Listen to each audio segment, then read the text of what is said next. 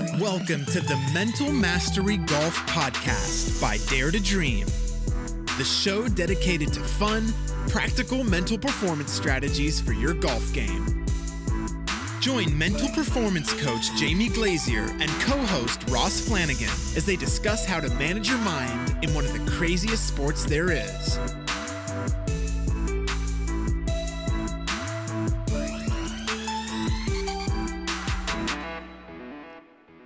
Well, hello and welcome back to another episode of the Mental Mastery Golf Podcast. I'm Ross Flanagan, your co-host, and on the other end of the line tonight, we have the Mental Master Golf Performance Coach from Dare to Dream, Jamie Glazier, on the phone. Sorry we can't be together tonight, Jamie. We have to do this over the phone, but we will get together wherever we can. How are you, my friend? Yeah, good, mate. Yourself? You been well? Mate, I've been very well. I've been very well and busy work and busy in golf, so that's a good thing. And you've been busy yourself? I have been, yeah. I did see you out at Royal Melbourne yesterday, so not that the weather was too kind to us yesterday, was it? No, it wasn't, unfortunately. And it broke my run of great weather spells and also great golf courses. Not to be bragging about playing good golf courses. I was at Kingston Heath on Sunday for a nice little golf event down there. We had a work-related conference at Royal Melbourne yesterday. Unfortunately, the balmy conditions of Melbourne got the better of us. We did get out and play the home paddock, which was fantastic. I was actually with the boss of TaylorMade from Europe, Jamie, and first time he had seen Royal Melbourne, and I got to host him around there. It was really, really good. He was a really nice guy, David Silvers. If you are listening, David, thanks for listening. But no shortage of golf at my end, but very busy. As you know, we burn the candle at both ends all the time. But it's great to catch up for another episode. It's been a few weeks since we caught up with Herbie after his win. We've had the Vic Open since then, and I think Herbie's off at the WGC now. But we had a game. We snuck in a little game of golf together ourselves there, and it was good to catch up there and just check in on each other's game. You're working on your stuff. I'm working on mine. Yeah, no, it's been good. It's I'm seeing some good progress in areas. Had a pretty solid 39-point round the other week and last week, and it's just amazing when you sort of commit to developing your game and be as consistent as you can with it. Just those little 2%, 5% improvements each round, and I think even the greater level of awareness over those areas that you need to target if you want to make mass gains is really stand out. So it's been fun. Mate, the feedback's still been great coming through. I've got a number of messages from people that have been listening into us and quite a few suggestions, as I know that you have. And it's going to be great to just collate them and keep talking about them. My own golf, as you know, that I'm trying to work on the journey to scratch. I've got that on the goal board next to me here where I'm sitting in the home studio, otherwise known as my son's bedroom. But it's still going okay. I had that little blip of a round where we just lost a bit of focus and concentration because we were hosting a guest down there. But back down at the range, I'm using a couple of little training aids, which we'll talk about in a sec. But I had a little bit of a moment, and I want to talk and discuss it with you because I need you to help me understand because I'm still learning. Yeah. I'm on the journey. I'm on the journey here with you, mate, and I'm still learning. And I'm sure as I learn, the listeners at home can learn and either apply some of that, or they might have their own experience and they can take from my learning and really apply that in their own space. So my area of opportunity is my short game. So I'm spending a little bit more time down at that wonderful short game area that we have, and I'm using the Tour Striker ball, which if you haven't seen one, it's a little training aid. It hangs off a lanyard around your neck and just sits in the V above your wrists, in the V of your arms.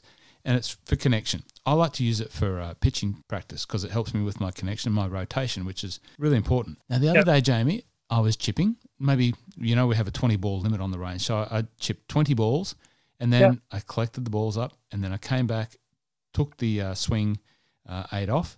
And as I was going to practice my chipping, I just looked down at where the ball would have been sitting. So I just looked at the spot. In my mind's eye, I could see the ball there, and I could almost recreate that I felt the ball there. And it might sound a bit weird, but I literally had a feeling and a sensation that I could feel the ball there. And I started pitching, and I was pitching and chipping exactly the same as if the ball was there. Now, the point about that is most of the time, maybe a year ago, 6 months ago, if I used the training aid, I would just immediately or very quickly revert back to old the old behaviour, the old habit, or the old stroke, or the old chip, or the old technique is the word I'm looking for. And this time I just had this different feeling. And for 20 chips in a row, I just sat there and I just, before the shot, I just got set, had a little look at the glance in that little V there, and had a look at my left forearm, inside left forearm, just above the armband, and it worked wonders. Now, help me understand what was going on there. Was there in fact something going on?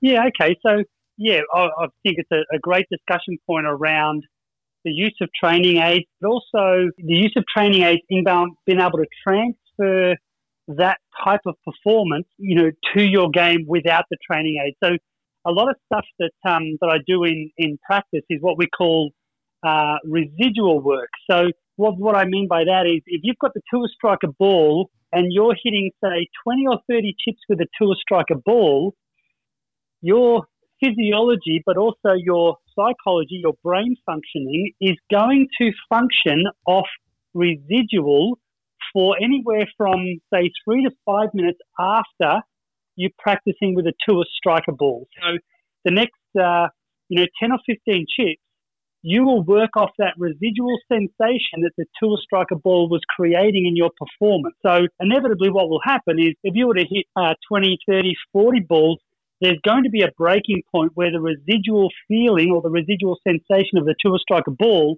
is going to go away, and possibly the old pattern's going to take over again.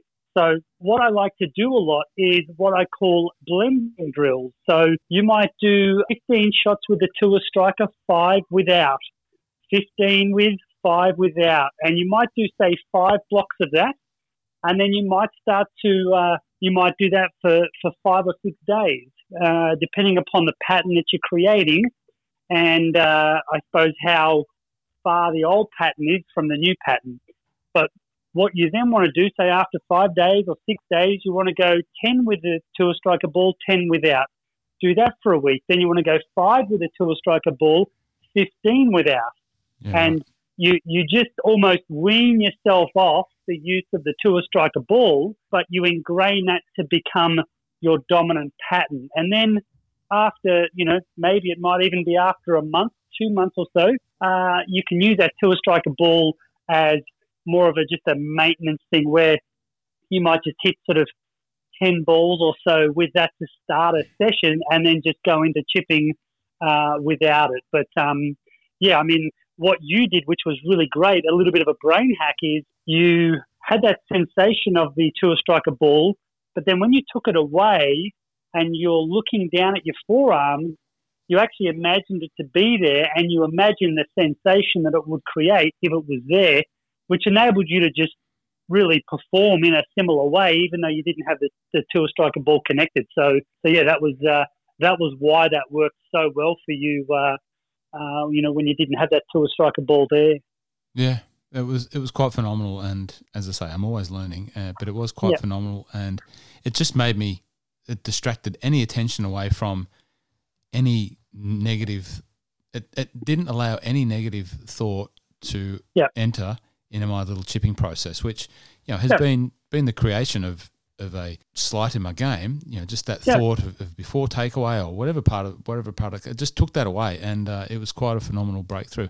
But I have noticed, Jamie, and we spoke about it a little bit when we were playing, is I seem to be slowly developing a better sense of awareness on course, in round, mid round, and just through the process of checking in. I haven't moved to journaling. I haven't moved to the journaling part yet, but just being able to check in and have that good sense of where I am and how I'm feeling, and just a little bit of a debrief and analysing just how I am, and that's anything from the breathing, anything from how physically I'm feeling. If I'm starting to feel a bit tired or dehydrated, I'm starting to drink a little bit more water, and it's just starting to become a little bit more normal. Yeah. Oh, that's great. And that's I think that's the reward that you are getting for, consistent attention to detail in this area. When we started the podcast, your mental game training was, limited. And, it's very difficult. Well, it's very easy to get into some unproductive patterns when you don't know what you're building or you're not building anything. So, you've seen that reward now And watching you play, it's been really great because your rounds of golf now are so much more stable than what they were previously. You know, a bit up and down like a yo-yo, like most of us are. But when you've got something to hold on to from a mental game point of view and something to build upon, you then start to create that stability and you start to create a lot less variance in your scores. So instead of having 22 one day and 36 the next, and you start to sort of really narrow the gap between your good and bad rounds. And, it's been fun to watch. And you know what else playing some decent golf has been able to allow me to collect along the way, Jamie? What would that be? Some quality mirror neurone videos. Yes, excellent. Excellent. I got a rip-a-dip-a-do with the new sim driver on the East Course yesterday at Royal Melbourne. Oh, it was a beautiful shot. It was a really nice driver too. So first time I was using the Sim Max, and it was really good. But no, it was a quality mirror neurone video for me to sit down and watch. Maybe put it on Instagram. Yeah, go on. Hopefully all the listeners probably thinking the same thing I'm thinking, Ross, why do you need another driver mirror neurone video when we need to continue to collect short game mirror neuron videos? Very, very valid point. Yes, drive for show and chip for dough. I know that much, so I'll have to get over the drive for show part anyway. So, mate, the rest of this episode, you have kindly brought to the attention that the mental scorecard is a concept that is very, very valid and very worthwhile sharing with the listeners at home. And it's one that you've had quite a bit of experience implementing with a wide variety of your clients, from elite down to future elite and down to learning. So I'm interested to learn a bit more about that because I want to introduce it to my game. So let's talk about mental scorecard. Yeah, look, I think it's a really interesting one because we all know from I suppose it's a statistic point of view with golf, there's so many statistics that a lot of even club level golfers might keep. They might keep how many fairways hit around, how many greens, their up and downs, their putts. They might keep those sort of statistics. And I had a discussion with someone the other day that they keep these stats during their rounds, and I said to them, what volume of rounds where you look, you've got your stats and you sit down and you look at them and you analyze them, and then you create a plan for how to improve your statistics. And he blankly looked at me as if to say, what are you talking about? And we had a discussion. I said, well, why are you keeping stats? And he said, well, just to help me understand, where my game's at. And I said, but what do you then do with it? And he said, nothing. So the time that he's spending keeping stats is completely wasted because there is no action being implemented once those statistics have been put together. So for a lot of club golfers, a mental scorecard is a great way to hold you accountable to changing a specific pattern in your mental game, that will help you to, for me, for example, one thing that I'm noticing with my game is I have a tendency to, like today's round was a perfect example. I play, I've got 30,000 things on my mind.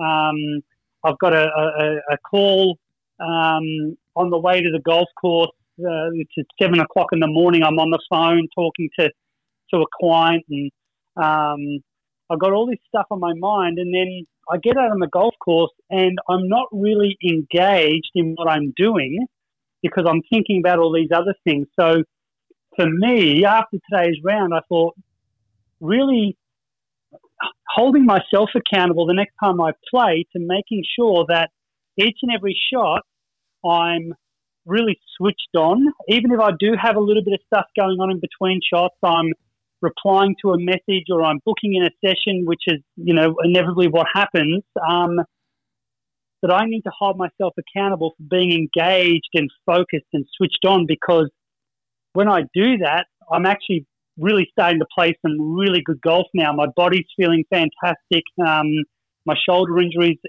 is about 90%, and the work I did with Dave Capaldo last year on my swing starting to come together really well. But it's my mental game now that's actually causing me to lose shots. The 39-point round I made a double from 80 metres out on a par 5, and that was just completely just not switching on, just late in the round, just wasn't focused, and so it's something that all my clients we discuss, and whether they're a pro or whether they're a 25 marker, just that process of keeping a mental scorecard is really important. So and it's.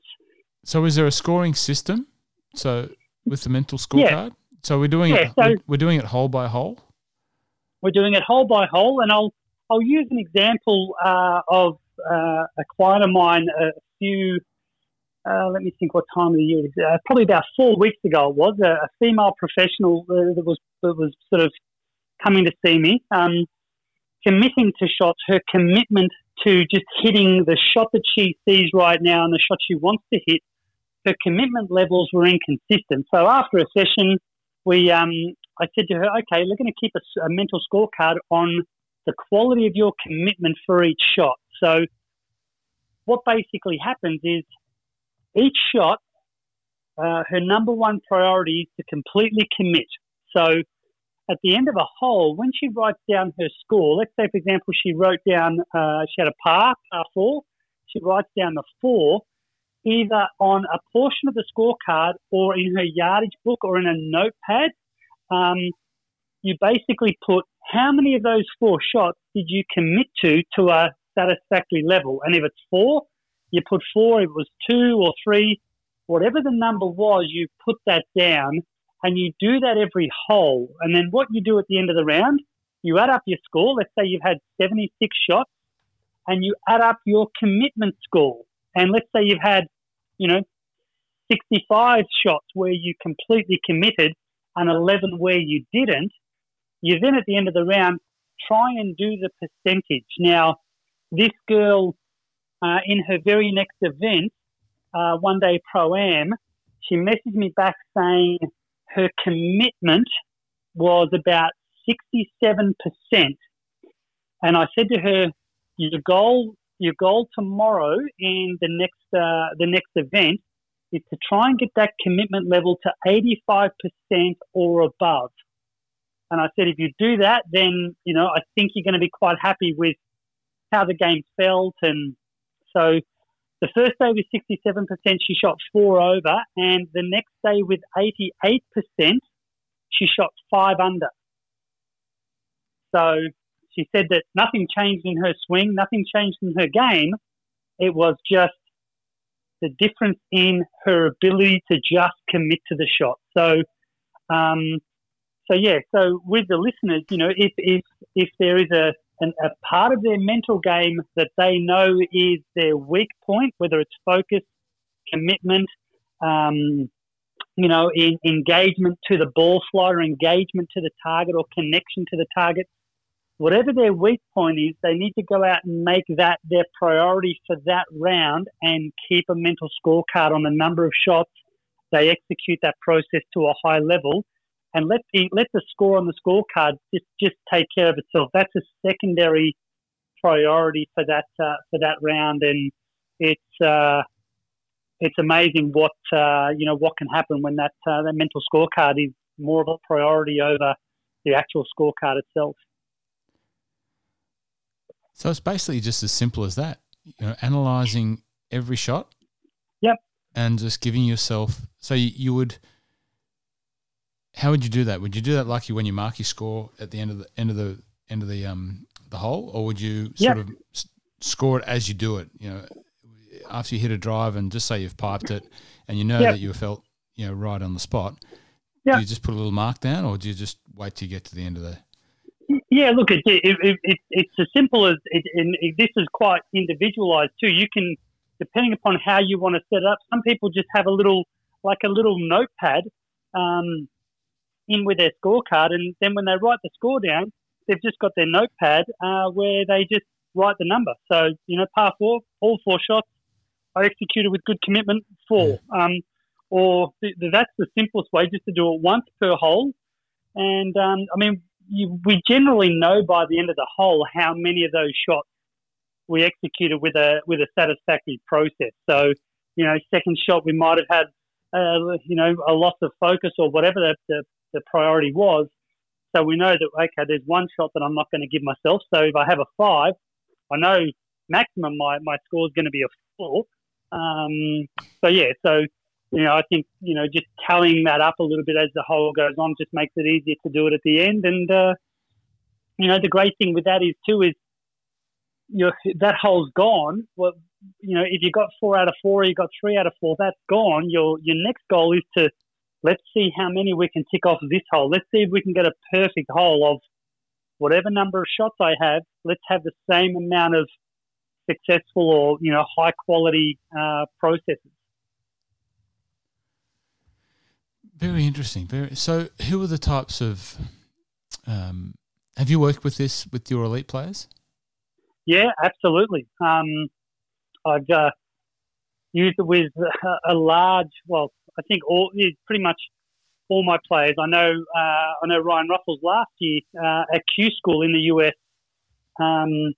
We just had a little trigger for him before each shot just to bring himself back to the present. So, obviously Tour School it's a pretty high tense, high pressure tournament with a lot on the line, so the mind can jump around and wander. And his sort of process from a mental scorecard point of view was just be present. Are you present to this moment? Are you present to this shot?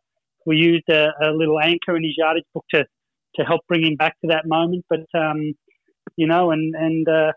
even as late as sort of last week, the Vic Open with Marcus Fraser, been working with Fraser a few weeks, and engagement was his. The engagement was just making sure that every shot he's really engaged with the ball flight, getting out to the target, and allowing his sort of instinct to take over. So it's I think for me this is a really great process that can work for anyone. So whether you're a tour player, whether you're an elite amateur, whether you're a complete beginner golfer playing off a handicap of 45, this mental scorecard can really help you to just hold yourself accountable to do a good job mentally, because unfortunately, I think we all know when we get off a golf course whether mentally we did a really great job today or mentally we didn't, and it's pretty scary the percentage of rounds that will come off the course and go, we did a really good job mentally today. I don't think it would be that high for most of us. Yeah, absolutely. You mentioned something there, and I don't want to go off topic, but I think it's related, and you mentioned it with rough. So you said an anchor, and I think I used that term earlier on. Yep.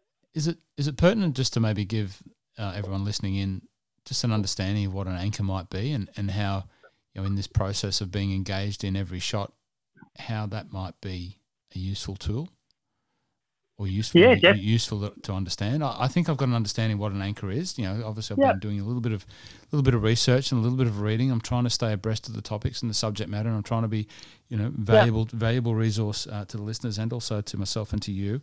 So I think I know what an anchor is, but I'd love to hear it from you. Yeah, so an anchor basically is just something that we use to anchor a certain state in ourselves or access a certain state in ourselves. So generally, when we talk about psychological anchoring, it's more of a mental and emotional state. So and that anchor can be many and varied. There can be, I'm trying to think of, so let's look at Tiger Woods, for example. Years ago, he still does it now, but not as much as what he did years ago, where he would be behind the ball and he would just pull his sleeve up, get his sleeve up.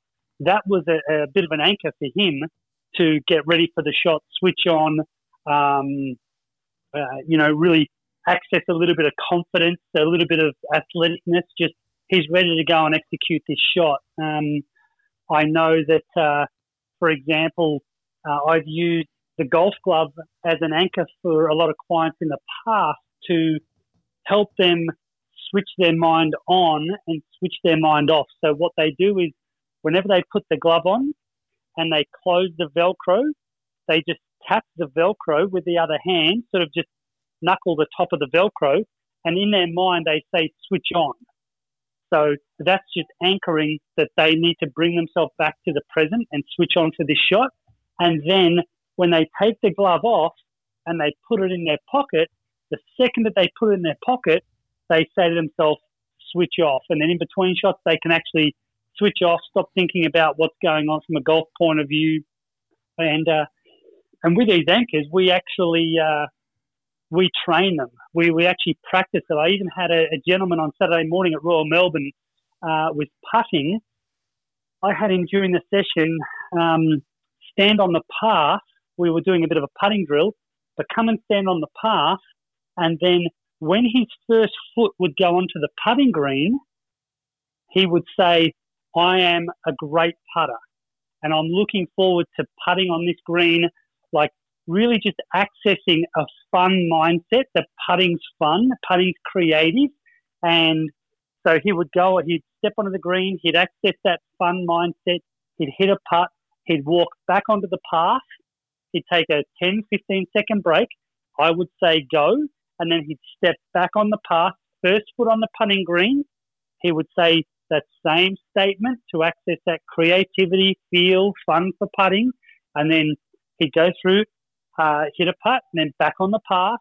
So that's just anchoring a state or a mindset or a thought pattern for him every time he steps onto a putting green. The putting's fun, putting's creative, and, I'm going to access my feel here. So there's many different ways you can use an anchor to access a certain mindset or emotional state, and but it has to be one that we practice and one that we actually train and ingrain. So so that's the fun part of it. When I do it with people with a golf glove, I'll get them to hit 15 balls or 30 balls and glove on, switch on, hit the shot, glove off, switch off, take a 2-minute break or 60-second break. Okay, let's go again. And we actually train that during a session. So just to create that pattern in the brain. So if I'm referring back to my area that I'm developing and working on, the short game, and look at my tour striker ball analogy. So I get to in-game situation and I want to access what that feeling's like. Yep. I'm thinking that I might just sort of rub my inside left forearm, because that's where I feel the pressure of the tour striker ball when I am doing that. And I just does that make sense to you? Is that something that I might want to try and do? Absolutely. Yeah. And when you look closely at a lot of elite golfers, they'll be anchoring all the time. So for example, let's say they've got a feeling, like let's say that tour striker feeling, for example, they might rest the grip up against their leg, hang their arms, and then they might just close their eyes and just have a little feeling of that tour striker being in between their arms. That's just anchoring a sensation. And obviously while they're doing that, they're going through maybe a mental process to really engage in that process and in that feel and that state that creates. And there's that would be a great way for you to be able to anchor, that confidence, the confidence that you get from performing with that tour striker golf ball, the training aid. You just made me think about that when you talk about players at the elite level, and one that comes to mind because he just won on the weekend, all of our favourites in here in Australia, Adam Scott. Yep. That little pre-shot where he has his left hand and turns it on the side, and it looks like he's trying to align a grip sort of function, but now that I think about it more, he can get his grip right every time. But do you think that might be like a little anchor for Adam? That little pre-shot thing?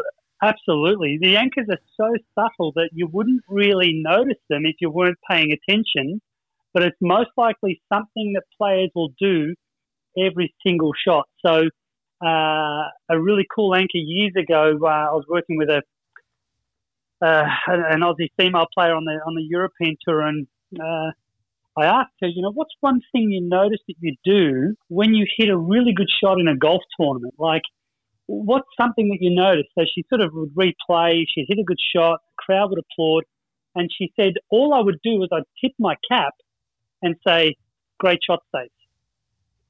And then she said, that's every single shot, that's what I do. I just tip the cap, say thanks, great shot, Stace. So we actually had that in her pre-shot routine. She'd sort of have her practice swing, stand back, face the target, tip her cap, and in her mind say, thanks, great shot, Stace. And that was accessing the state in her that she'd already hit a great shot. And she used that for many years out on the European tour, and was had a couple of wins and was quite successful. So I think anchoring certain states in pre-performance is something that we can probably discuss in more depth, and something that I think we've probably given everyone enough content tonight to be able to start to implement a bit of an anchor in their own game, and you pair that with that mental scorecard, and all of a sudden you've got something pre-shot to focus on, and then post-shot to hold yourself accountable as well. I think it's the accountability part of that mental scorecard is really important for people. Well, sorry if I jumped in there with the anchoring, but you mentioned it and it was on my mind. And as you just said, I think it's a really good little combination offering pack tonight. Yeah. If you use both in combo, I think that's probably a pretty powerful little learning to take away and to try and implement in your next round or rounds of golf. It won't happen overnight, but it will happen for everyday golfers, just like you and me, Jamie. It will happen. Yeah, so, mate, definitely. Let's go back to the experience down at the Vic Open. I'll just say that what a great event that is. It's if you are listening from another part of the world and you haven't experienced or didn't get to see what the Vic Open is, massive congratulations to Golf Australia and also their partners in that event, the LPGA. So the full LPGA event, and it's a full European Tour event. So we had a great field down there. The girls playing with the guys, no ropes, girl group, guy group, girl group, guy group. I was so impressed with the quality of the fields in both fields, but I really love watching the girls and just how they went about their game. And I think the guys, the pros, the guys love watching the girls as well, and I think they take a lot out of just the amount of work that they do and the work ethic and the camaraderie and the practice. And I don't know if you obviously 3 or 4 steps closer to the pointy end of that world than me. Do you get any of that vibe from the girls down there? And look, I mean, I don't know what. I am a massive fan of women's golf. The personalities that they have, I mean, I can't. There's nothing I can say that is I'm such a fan of women's golf. I'm actually heading over to the ANA Championship with Gabby in about 5 weeks or so, which is why I think their first ladies major of the year, and I just can't wait to actually watch women's golf for an entire week. Just be amongst it. Watch how they train. Watch how they prepare, warm up. I'm really looking forward to it. I think the Vic Open is such a special event, and it ran beautifully, and it will continue to improve. With an event like that, there's always going to be a few little teething issues and logistical things and challenges and that sort of stuff. But each and every year they just tend to nail from the year prior, and this year was no different. It was just a sensational event. Now, you were down there with Herbie and also with Fraze. Yep. I think, fortunately for you, both were paired in the same pairings for the first 2 days. Is that correct? Yeah, I was caught up with Fraze on the Monday prior, or the Monday of at PK, and I said, look, mate, I'll see what I can do this week and try and get out and watch you play some holes and maybe the Pro-Am. And they were paired 2 groups apart in the Pro-Am, so that was great. I was able to watch both of them, and then the first 2 rounds they got paired together, which was just, I think that's happened a couple of times in 20 years. So it makes my life so much easier, put it that way. So I hope you offered them a discount. Yeah, I certainly didn't. Yeah, exactly.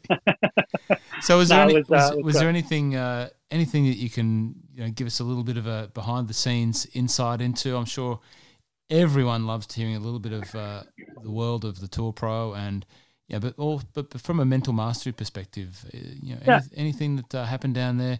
Obviously, Frey's his performance was, world class. It was a top quality field. The conditions were unbelievable in terms of, it was force factor 9 gale force winds, and he was playing alongside and in the final group with the next big thing, not just in Australian golf, but one of the next big things in global golf, Minwoo Lee, and polar opposites of golfers. Minwoo Lee, young, wiry, hits the ball incredibly hard and a long way, and then Fraser, who is in the latter stages of his career, doesn't hit the ball a long way, but battling it out, shot for shot. Okay, didn't get there at the end, but T4 or T3 or something like that, was a phenomenal result, and he had to have been pretty happy. And then on the other end, you had Herbie, who still must have been on a high from his first ever European Tour win. Last time we got together, we chatted to him, and once again, apologies for the audio. Listen to it with headphones on. It's a great chat. But, and Herbie didn't fare too badly as well in the conditions, really. Where did he finish? Yeah, I think he was tied 15th. Yeah. So, obviously with, client confidentiality in place. Of course. I won't give too much away. But, if we talk about Fraser for a second, I think just so great for him to start to get some clarity over, I suppose it's more clarity over when he was at his best, what was he doing? What was some of the processes that he had? What was one of his priorities? Was it a swing feel? Was it just connecting to the ball flight, to the target, and reacting to that and let his instincts take over? Like, what was it? And just trying to get back to that. And for him, we used the mental scorecard at the Vic Open for one of his processes, and over the weekend, especially Sunday in his pre-round sort of warm-up, I just said, look, mate, today, that process for that mental scorecard is going to be so valuable because the conditions are just so tough. And he walked off after 18, finishing tied third, and I was there, and we were just walking towards the scorer's hut, and he just looked at me and goes, mate, I'm so happy with how I played. He goes, I feel so good I could go and play another 18, which for me is a really good sign of where someone's game is at mentally when they play 18 holes in those conditions and they still feel like they could go another 18. Yeah. So that was fantastic. And Herbie's week was a really very, very interesting week for me because it was his fourth week in a row, which is his sort of, I suppose, the maximum, his maximum end of events in a row. You have a win in there. You have traveling from, Dubai to Saudi Arabia, from Saudi Arabia to Melbourne, and then have all the commitments that he had at the Vic Open, running on next to no sleep. It was really interesting. Shot 10 under in the Pro-Am on the Wednesday, just made it look easy, hold everything. But then Thursday, Friday, everything started to catch up with him a bit, and tired and just, maybe a little bit irritable, and just shooting 10 under the day before and not holding anything in the next couple of rounds doesn't very help very often. But the awareness that he had over how he was feeling and how he was managing that during the round was just sensational. Just they'd so much maturity and self-awareness, which is a big step for him, and from an understanding of, hey, I'm feeling this way out here, and it's okay that I'm feeling this way because of A, B, and C, but now I need to just focus on this, and this to manage it, and not let it derail my round, or not let it, really get to me. So, and then he just did a fantastic job on the weekend, played some unbelievable golf in those conditions, and moved himself up the leaderboard, and extremely successful event.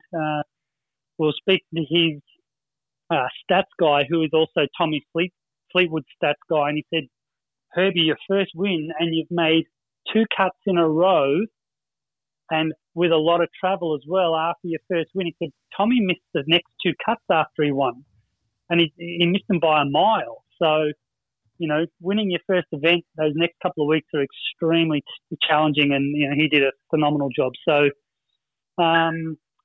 really a really great week for all involved, and Andrew Scomwell, another client of mine, won the pre-queue on the Monday to get into the event, which is great, and missed a cut by a couple, but it was overall it was a very very successful week, and a good week to be down there.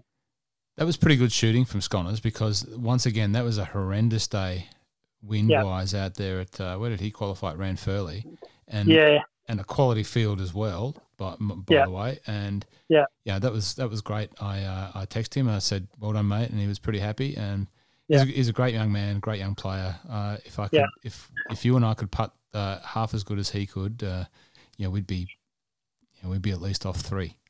No, he's got a lot of game, Sconnors, and also good today. I just Gabby Ruffles won her second collegiate event in Vegas today, which is great. 9 under through 54 holes, which is just really good. A second tournament of the year, so to get a win so early is great. And obviously she's got a big year coming up with a lot of her major exemptions and a few LPGA starts from her US Amateur win. So